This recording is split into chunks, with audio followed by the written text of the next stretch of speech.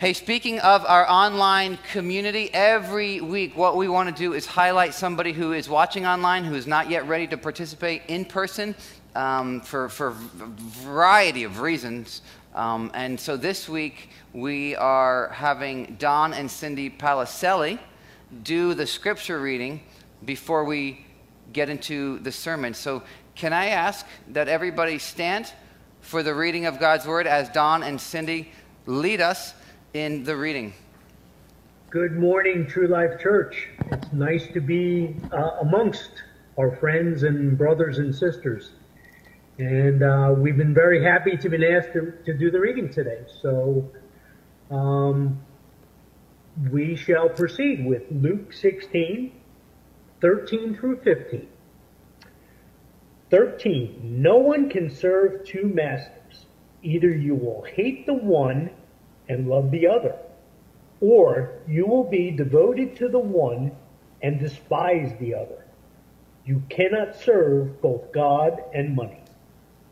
The Pharisees, who loved money, heard all this and were sneering at Jesus. He said to them, "You are the ones who justify yourselves in the eyes of others, but God knows your hearts. What people value highly is testable in God's sight." Lord Jesus, we ask that you would speak to us. If we need our paradigms shattered, would you do that? Because we know that you're after our joy, our fulfillment. You want to fulfill the deepest longings of our hearts, and there are things that get in the way of that need to be knocked down.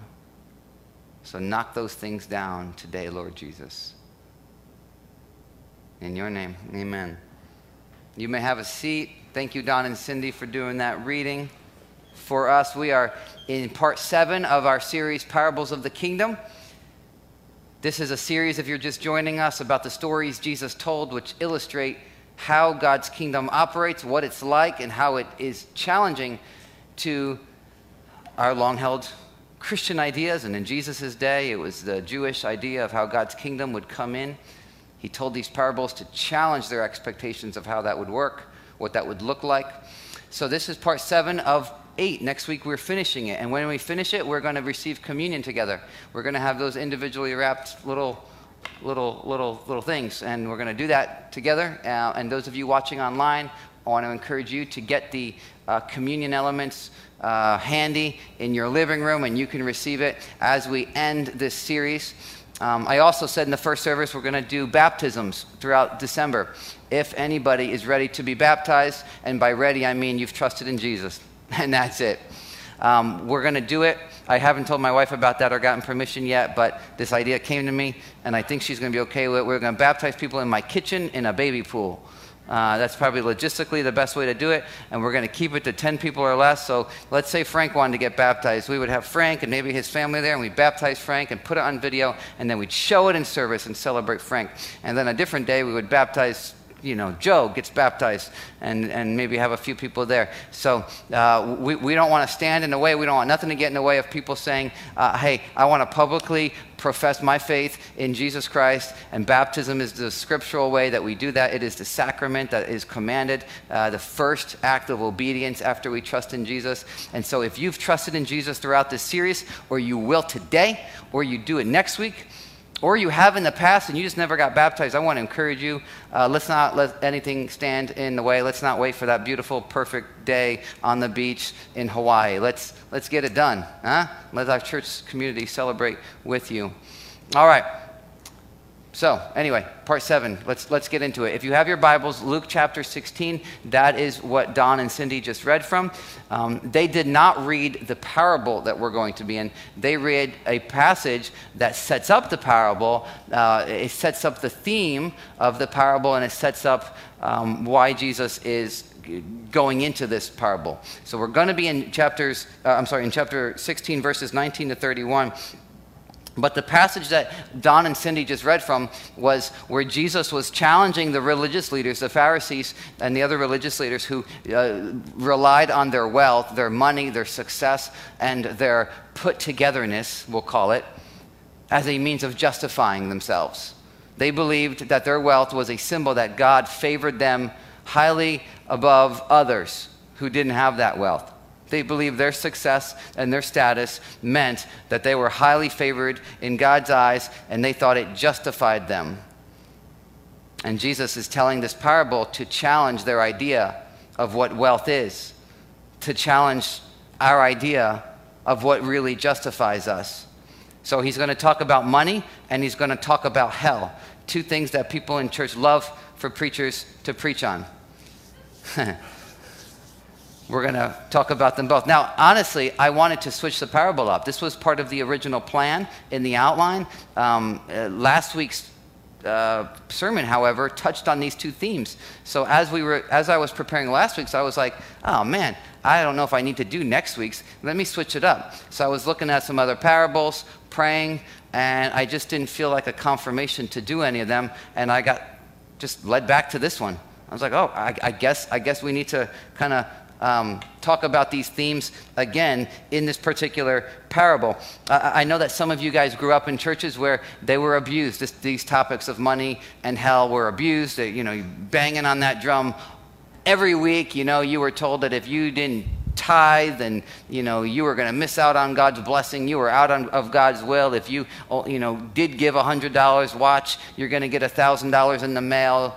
Just send in that $100, So anytime we talk about money, it might sound manipulative to you because of what you came from. And if you hear a preacher talk about hell, what you remember is some preacher when you were a little kid lighting a match and saying, it's going to be a lot worse than this in hell, little youngster, right? And so you just got freaked out. And so we don't want to do any of that fear-mongering business. However, we also don't want to throw the baby out with the bathwater. Jesus did talk about hell often. He told parables about money and hell. He did a bunch of other teachings about hell and money for a reason. I think it's precisely because he loves us. He loves you. He loves me. And the same reason I tell my kids, don't go play in the street, right? He gives these warnings to us because he's after our joy. He's after our ultimate fulfillment, our everlasting long-term fulfillment. In fact, I want to show you a quick YouTube clip. Don't play it yet. Let me just describe it for a moment. You guys know Penn and Teller, the Magic team. So this is Penn Jillette. He's an atheist. He's a self-proclaimed atheist. But he's talking about how Christians, if they believe in hell, why aren't they talking more about it? Take a look at this quick clip. And I've always said, that I don't respect people who don't proselytize. I don't respect that at all. If you believe that there's a heaven and hell, and people could be going to hell or not getting eternal life or whatever, and you think that, it's not really worth telling them this because it would make it socially awkward. And atheists who think that people shouldn't proselytize, just leave me alone, keep your religion to yourself. How much do you have to hate somebody to not proselytize? How much do you have to hate somebody to believe that everlasting life is possible and not tell them that? I mean, if I believed, beyond a shadow of a doubt, that a truck was coming at you and you didn't believe it, that truck was bearing down on you, there's a certain point where I tackle you. And this is more important than that. That's an atheist saying, how much do you have to hate somebody to not proselytize, to not share that good news that you claim to have? So that's what Jesus does. He warns and he says, hey, my kingdom is great. I don't want you to miss out, because if you miss out, this is what it's going to look like and feel like and be for you. So we're going to talk about it. And who will miss out? Who will miss out on that kingdom? That's what this parable is about. So let's get into it. Verse 19. You guys ready? You following along? Got your Bibles, Bible app? Be ready. Be ready to take some notes or something. Verse 19. Jesus said this: there was a rich man who was dressed in purple and fine linen and lived in luxury every day. So, beginning of the story. A rich man dressed in purple and fine linen. Purple was a rare dye that only the wealthy got. It wasn't not readily available, so this guy, it was a symbol of wealth. He was wealthy. Purple and fine linen. Fine linen was a reference to his undergarments. His underwear was fancy. Anybody have fancy underwear? Wealthy dude to have fancy, schmancy underwear. and he feasted in luxury every day. This was he was able to provide for himself in abundance just the best foods, just the riches of life he was able to provide for himself. This guy loved himself. He was able to give himself pleasure every day. Verse 20, at his gate was laid a beggar named Lazarus, covered with sores. So at his gate was laid. Laid, what's that mean? He was crippled or lame in some way. He had to be put there by other people so that he could beg. And this was just outside the gate of the rich man. He's covered with sores. He is in agony. He's in pain. And he's longing to eat what fell from the rich man's table. Even the dogs came and licked his sores. So the rich man this was typical of the day, they would finish their meal, they would get all messy, all the grease, all the barbecue sauce, and then they would wipe their hands on like a piece of bread as if it was a napkin. They would wipe it, and then that piece of bread would be tossed out to the dogs. This guy, this beggar, was longing to eat that piece of bread that had been used as a napkin by the rich guy. Just longing, I hope it comes my way. And dogs would gather, and these weren't Labradors, right? These were street hounds. One teacher I heard him say, these are pariah dogs coming and licking his sores. So this was a disgusting, disgusting picture that Jesus is painting. This guy's life was just miserable. And it's in stark contrast to the rich guy who was just a few feet away, inside his home, feasting in luxury every day. What a contrast. You see that contrast there? And Jesus said his name was Lazarus. Now, this is the only time in a parable, the only time that Jesus gave somebody a name. And some people even say this was not a parable because he was named. Jesus had to be talking about a real story that happened that Jesus is aware of. I don't think that's the case. Based on commentaries, people smarter than me, I don't think that's the case. I think what's going on here is Jesus is naming this guy because that's part of the reason he's telling the parable. The guy's name Lazarus means the one whom God helps, or God is my helper. And that's important for the parable. It's important to the purpose of the parable. But it's ironic at this point in the story for Jesus' listeners. Because so far, what Jesus' listeners, original audience would hear is, wait a second, this guy doesn't sound like the type of guy whom God helps. He's living a cursed life. That's kind of a common belief at the time, was if you're living like this guy, you're a beggar, you're lame, your dogs are licking your sores, you must have done something to tick God off. You must have sinned in your past, your parents sinned, your uncle sinned, somebody did something. Because God's curse is upon you. You are not one whom God has blessed, and you are not one whom God helps. But let's continue. Verse 22. The time came when the beggar died, and the angels carried him to Abraham's bosom. Okay, so he dies. There's no mention of a burial. He probably wouldn't have gotten a burial, an honorary burial. He would have been his body tossed into a commoner's grave, maybe with other bodies. And yet, in the spiritual realm, Jesus is saying he was honored. Angels came and carried him. It's a picture of dignity, being carried to where? Abraham's bosom. That's a reference to the kingdom of God. Promised first to Abraham under the Abrahamic covenant. God made a promise to Abraham, one day I'm going to create in you a nation, and through that nation all peoples can be blessed. When they come under that covenant. So this guy Lazarus is a recipient of the promises that God made to Abraham. He has come under the Abrahamic covenant. He is in paradise with Abraham. And even more specifically, he is in Abraham's bosom. That's a picture of a feast. That's a reference to a feast. When they would have a feast and sit at a table, many of you know this, they wouldn't sit like we do in a chair. They would lie down. They would lie down on their side, and they would kind of be sprawled out there on the table.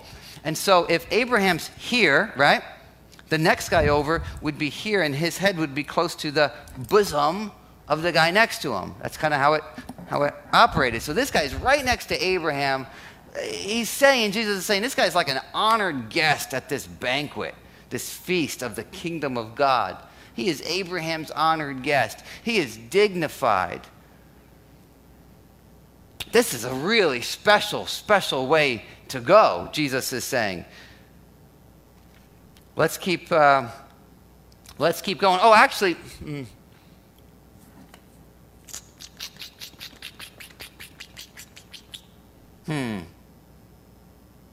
Now let's keep going. Let's keep going.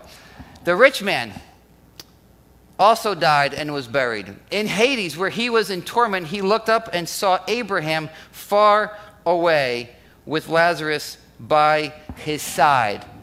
So the rich man dies and is buried. Okay? He's honored. He's got people coming and doing eulogies and dropping flowers on his casket and naming things after him. But in the spiritual realm, what happens? He goes to Hades, specifically to a place of torment, where he looks up and he sees far away Lazarus feasting with Abraham. Now, technically speaking, Hades is not hell. Hades is not hell. The word wasn't used. There's another word, Gehenna, that was used for hell. It's the same word that's used to refer to the lake of fire in Revelation. Hades is the realm of the dead. It could be hell and it could be paradise. Clearly, though, Jesus is saying here, this guy went to the realm of the dead. That is different from where Lazarus went. He went to hell. He went separated from where Lazarus went. This is a contrast. Jesus is painting a contrast here. This guy didn't go where Lazarus went.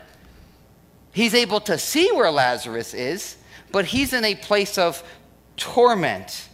Lazarus was saved. The rich man is not. And moreover, the rich man knew it. He could see that Lazarus is in there. He got in, and I didn't. I'm out. Lazarus is in paradise, and he's not. Which kind of is a turning of the tables from the beginning of the story, where what was going on? Lazarus was on the outside of the gates, looking into the rich man's feast. Right? Rich man's feasting, enjoying himself every day. Lazarus is able to see it, can't get in, longing to just get the scraps from the table. And now it's reversed. The rich man is on the outside, while Lazarus is on the inside of the kingdom of God, feasting with Abraham. And we have to ask ourselves why. Why did Lazarus get in and the rich man get out? Is it because Lazarus was poor? Does being poor get you in? Thankfully, no, because none of us would make it in there then, compared to the world. We're not poor. We don't know anything about this guy's character. We don't know anything about his faith. We don't know anything about his doctrine except for one thing, and that is his name, Lazarus. And that's why I think Jesus gives him a name, because it's a symbol of the posture of his heart, one whom God helps, one who knew he was helpless without the mercy and the grace of God. He was helpless. He could not pull himself up by his bootstraps, and he knew it. He depended on the grace and the mercy of God. And while it did not appear like God was helping him in this life, on the outside, God's hand was made evident in death, with angels carrying him off to Abraham's bosom. But now, why did the rich man miss out?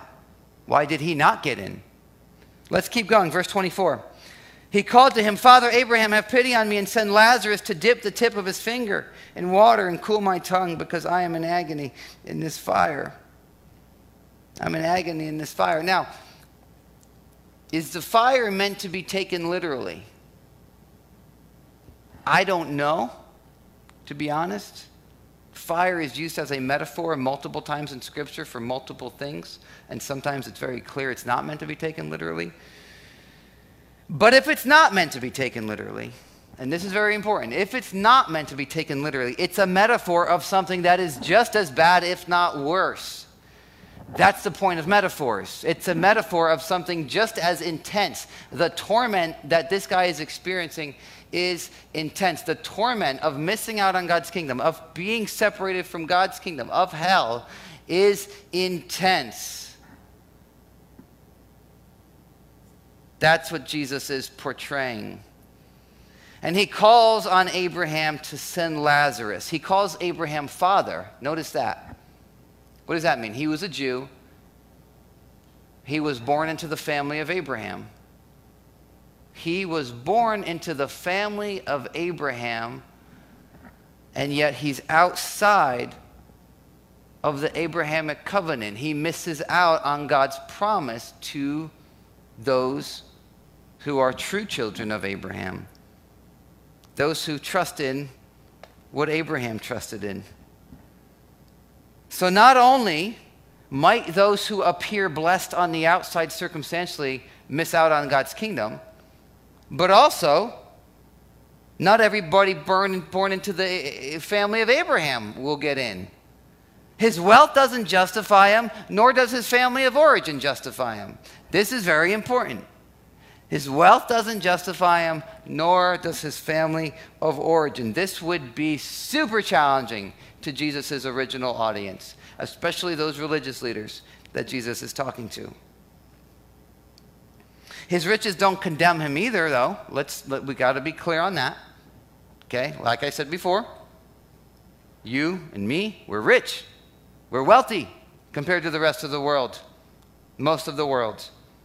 We are rich folks. So being rich does not condemn us. Abraham himself was rich. He was a very wealthy man. Very wealthy. God blessed him big time. Probably more wealthy than the rich man in Jesus' parable. The difference is that this man thought that his wealth justified him. He thought that this wealth meant that he did not need God. He was good on his own. He did not need to depend on the mercy and the grace of God. Remember what Don and Cindy read in the beginning. I want to read from it. This is back in verse 13, where Jesus said, "No one can serve two masters. Either you will hate the one and love the other, or you will be devoted to the one and despise the other. You cannot serve both God and money." You're going to worship something. It's going to be God, or it could be money, or it could be something else. But you can't worship both. The Pharisees who loved money heard all this and were sneering at Jesus. Look at verse 15. Jesus said to them, "You are the ones who justify yourselves in the eyes of others, but God knows your hearts. What people value highly is detestable in God's sight. Your success, your wealth, your put-togetherness may earn you accolades and pats on the back from your friends and family members, but God sees into your heart and you are not justified in his sight, and therefore you will miss out on his kingdom if something doesn't change. What you are highly valuing is detestable in God's sight." You will end up just like the rich man in the parable, Jesus is saying. So, again, it's not wrong to be rich, but this man relied on his wealth and he lived his life apart from dependence on God. His lack of mercy towards Lazarus was evidence that he had clearly not been touched by the mercy of God. His lack of compassion for the suffering of others was a clear indicator that his heart was not ruled by the kingdom of God. The kingdom of God wasn't on the inside of this guy, even though he was in the family of Abraham. In fact, he still sees Lazarus as a servant, as a butler boy. Look again at verse 24. Where he says to Father Abraham, "Have pity and send Lazarus to me, like my butler, to dip his finger in water and cool my tongue." Which tells me, and I know this is, sorry about that. It tells me, and I say this with all humility here and sober-mindedness, there's no repentance in hell. This guy doesn't repent. He doesn't change his mind. He doesn't say, "Wait a second, I got it all wrong and I'm sorry." Scripture doesn't teach us that. I wish it did. I know there's teachers out there saying eventually everybody's, even if you go to hell, it's only for a moment, it's only for a season, and then everybody's going to get a chance. They're going to turn, they're going to see the error of their ways, and they're going to call on Jesus, and they're going to be taken out of hell. And there's teachers, and I've read stuff, and I'm like, I want to believe this. I want to believe this to be true, and I can't land there. I can't land there from the scriptures that the guy who came back from the grave, Jesus, who said that's the authority, that's God's word, I can't land there without crossing off those scriptures and saying, well, I don't want to take it as God's word, Jesus. And especially this parable in particular, it seems to send the message that this guy does not repent. There's no repentance in hell. He doesn't want to repent. I think hard hearts get harder. It is the common grace of God over mankind right now that allows any of us, Christian or not, to have any softness in our hearts at all, right? You don't have to be a Christian to have kindness for different people. But when that is lifted and we are separated from the grace of God completely, I think what happens, and this is my theory, this is not the Bible, this is my theory. I would agree with C.S. Lewis, who wrote a book called The Great Divorce, and he kind of depicts it as when you're separated from God, you just become more self-absorbed than you already were. You just become more and more self-absorbed, so that even if your friends are in hell with you, you're not partying with them. There's no bonds with them. You don't even care. You're just so self-absorbed. Because what happens is, and this is what the Bible does say, is that those of us who are in Christ become conformed to the image of Jesus more and more and more until the day of perfection and completion, when we are the restored image bearers that we were meant to be. Well, what happens if we go the other way? Well, I think we become less human. Less and less and less human until we're almost like a subhuman species in hell, self-absorbed to the point where there's no repentance. We're unable to. We're unable to. Verse 25, Abraham replied, "Son, remember that in your lifetime you received your good things, while Lazarus received bad things, but now he is comforted and you are in agony." This is important. Those who are saved, the worst that they will get, the worst that they will experience is now, in this moment, this lifetime, and then it'll all be over. No more pain, no more crying, no more mourning. But for those who are not saved, the best they will experience is now, for a moment, this lifetime, and then it will be over. No more happiness, no more joy, no more celebration. No more bonds with other people. Pastor Shea put it this week. He said it like this: in the end, those who truly have the treasure of the kingdom will get more. Those who think they have the treasure but don't will lose even what they have. This man thought he had treasure because of his wealth, and he lost it all. Verse 26, let's keep going. And besides all this, between us and you, a great chasm has been set in place, so that those who want to go from here to you cannot, nor can anyone cross over from there to us. So not only is it eternal, not only are we unable internally to repent in this place of torment, but there's also an external chasm that exists. You can't transfer back and forth. You can't move from one to the other. Nobody can cross over from there to us. If you live a life apart from God and say, I don't need God, I don't need his help, you will truly end up in a helpless state. And the self-absorbed who think they can justify themselves are the ones who go there. Verse 27, he answered, "Then I beg you, Father, send Lazarus to my family, for I have 5 brothers. Let him warn them, so that they will not also come to this place of torment."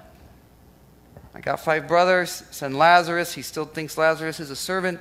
Verse 29, Abraham replied, "They have Moses and the prophets. Let them listen to them." That's the scriptures. That's the Jewish scriptures. "No, Father Abraham," he said, "but if someone from the dead goes to them, they will repent." Verse 31, he said to him, "If they do not listen to Moses and the prophets, they will not be convinced, even if someone rises from the dead." If they don't listen to Moses and the prophets, if they have their scriptures, the Jewish scriptures that warned about God's judgment and said, Even Israelites, if you are not living a life dependent on the mercy and grace of God, and you think you can do it yourself, and that you're going to miss out, if they're not listening to those scriptures, they're not going to listen to Lazarus if I send him back from the dead. Their hard hearts are going to explain that one away. They're going to go, well, this is why Lazarus is back from the dead. They're going to do some mumbo-jumbo to it and explain in their head why they don't have to listen to Lazarus, because their hearts are hard. And what is Jesus doing here? He is foreshadowing his own resurrection. Remember who he's talking to, the Jewish leaders, the Pharisees, who justified themselves because of their upstanding status and wealth and reputations. And Jesus is saying, your hard hearts are so hard that even when I come back from the dead, you're not going to believe. You're going to find a way to explain it, justify not believing it. And one of the things they did as a result of this parable is that they had him killed. They handed him over to be crucified because they didn't want to listen to him, because he was a threat to their positions and their status and their self-righteous justifying of themselves. They saw him as a threat, so they had him killed, and he came back from the dead, and they didn't want to hear it. They wanted to kill his followers who testified of it. They didn't see that as good news. And yet they knew their scriptures. These guys knew the Torah. They knew the law of Moses. They knew the prophets. They knew what they said. But those scriptures pointed to their need for a Savior, and they refused to come to Jesus for that saving.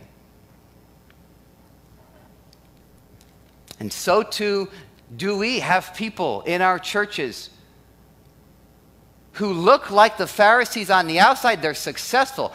They've got money, perhaps. Maybe not as much as the next guy. Maybe they just read their Bibles really well, and they know their Bibles, and they vote according to biblical morality, and they think that justifies them.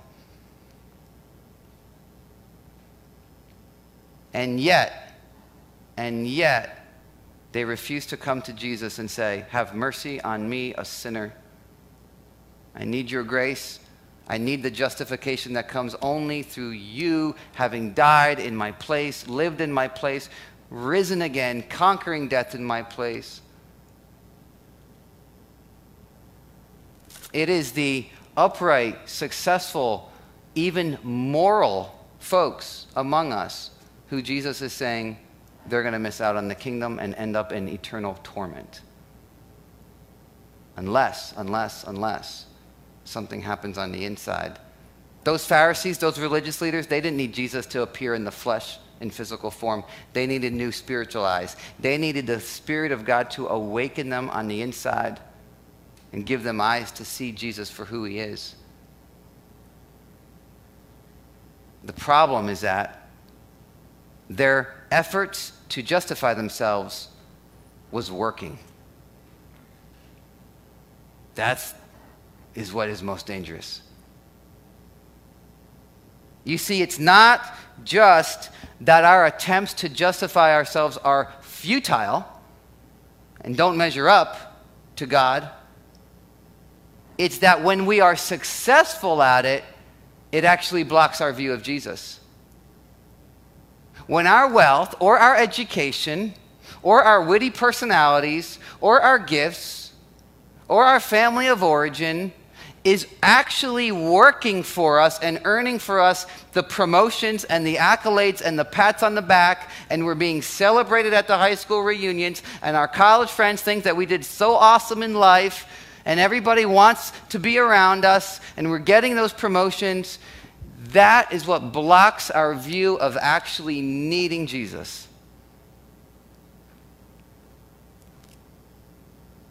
Very dangerous when those efforts are successful. This is why I don't prescribe to the belief that every prayer we pray for blessing is going to be answered, because in his love, I think sometimes he says, no, I'm going to tear that one down so that you recognize your need for me. You want a new job? You want that promotion? No, you're going to get fired, so that you realize that your work ethic can't justify you. Because when it's working on the outside and everybody's patting us on the back, We think, oh, God must think the same way that these people do. God must think I'm awesome just like everybody else does. And that's not. Remember what we read earlier.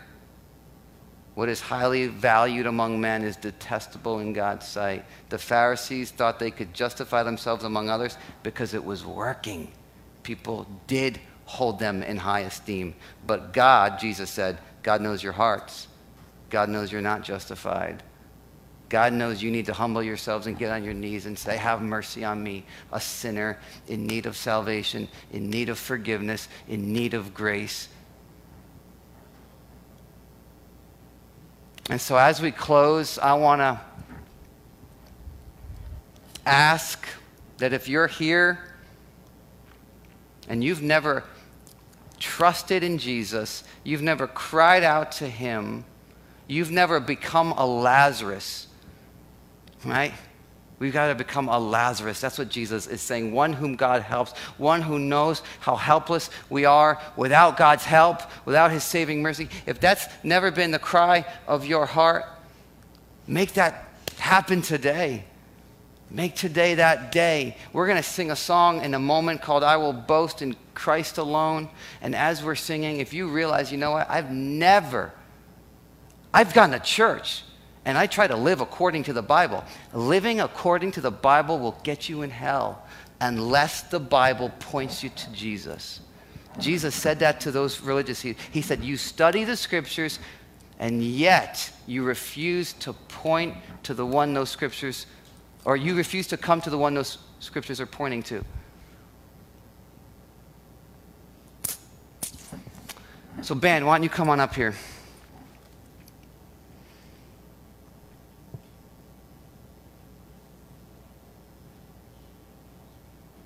If you are a follower of Jesus, you've trusted in him before,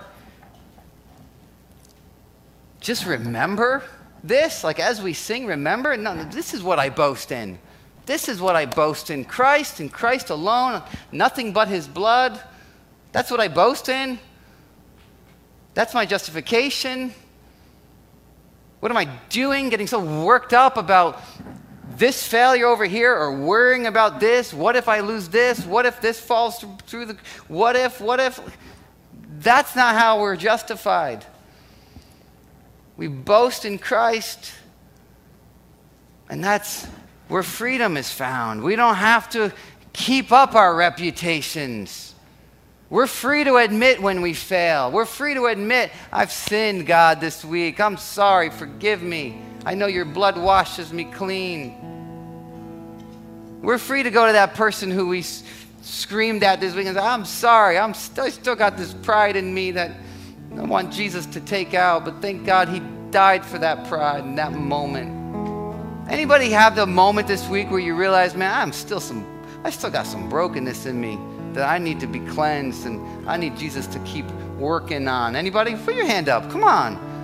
Put your hand up. Not as a symbol of pride, not as a symbol of, well, this is just who I am. No, but as this is what Jesus is working on, and he's going to continue to work on it until the day of completion. He promised that he who began a good work in you, he's going to finish it. And that goes for your spouse too, by the way. He's not just going to finish you, he's going to finish your spouse if your spouse belongs to him. We forget that sometimes. But if you've never trusted in him, if you're not boasting in this and you're boasting in your Bible reading or your church attendance or the fact that you're a good neighbor or the fact that you're a good parent, praise God that you are those things, but they do not earn you justification in God's eyes. Make today a day where you cry out and you say, have mercy on me. I am a Lazarus. I am one whom God helps. I'm going to come up at the end of this song and pray for those who might be making that decision for the first time. Let's stand and let's sing.